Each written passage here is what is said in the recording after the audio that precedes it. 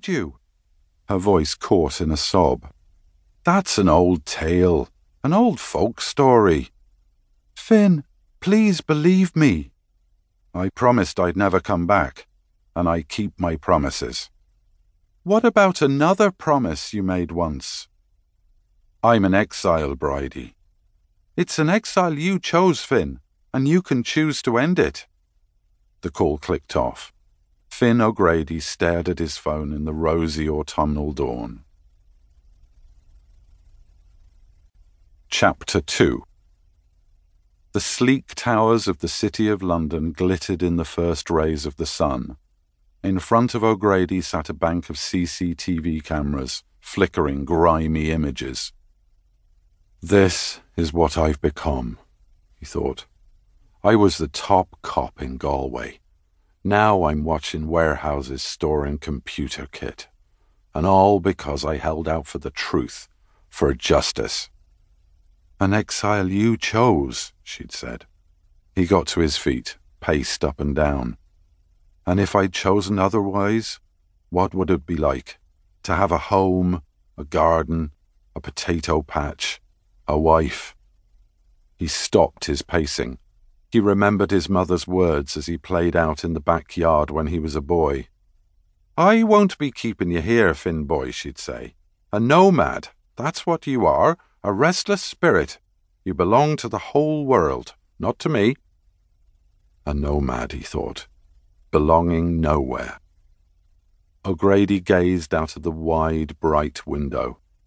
A night watchman, paid to guard the wealth of companies against those who would try to take it. How far from my mother's dream of warriorhood, of might and right. And now this. He stared at his phone. In his mind, the pleading, desperate voice of Bridie O'Connor. "It's here," she'd said. He knew what she meant. The Salter curse, which came through her father's line before she married into the O'Connors. Bridie's grandfather, James Salter, was English. He was said to have stolen land in Galway that had belonged to an Irish family. At the time, the locals had a story of the ancient Green Man. They believed he would protect them from the English incomers. The Green Man was invincible. In the ancient folk song, they tried to kill him by earth, air, fire, and water, but he always rises up again. James Salter showed no interest in the stories. He expanded the farm, ignored the locals, claimed he didn't give a damn what these inbred savages thought of him. His only son, Richard, Bridie's father, was different. Richard was a gentle soul, a solitary child who grew up to be an academic, a historian at the university. Much loved locally, he seemed to carry the guilt of the stolen land, the opposite of his bully of a father. It wasn't surprising that old Salter was unpopular, nor was it surprising that the locals used these tales to express their sense of injustice.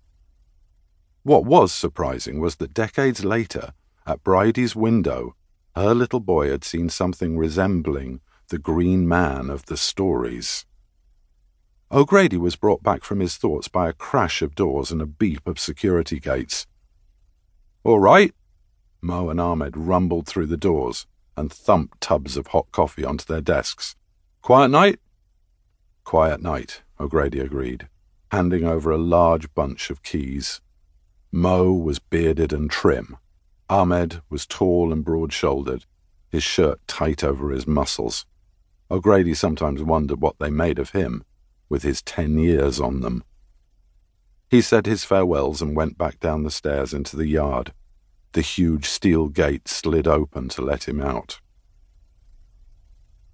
His flat was in East London, 2 dingy rooms on a road which never slept. The dusty windows let in minimal daylight, and the warring aromas from the artisanal bakers and the cheap fried chicken shop below. O'Grady took off his jacket. He pulled a comb through his chestnut-brown hair. A glance in the mirror showed a tall, muscular figure, clean-shaven, blue-eyed. "A cowboy," Bridie had once called him. "You calling me names?" he'd asked. "No," she'd laughed, shaking her head.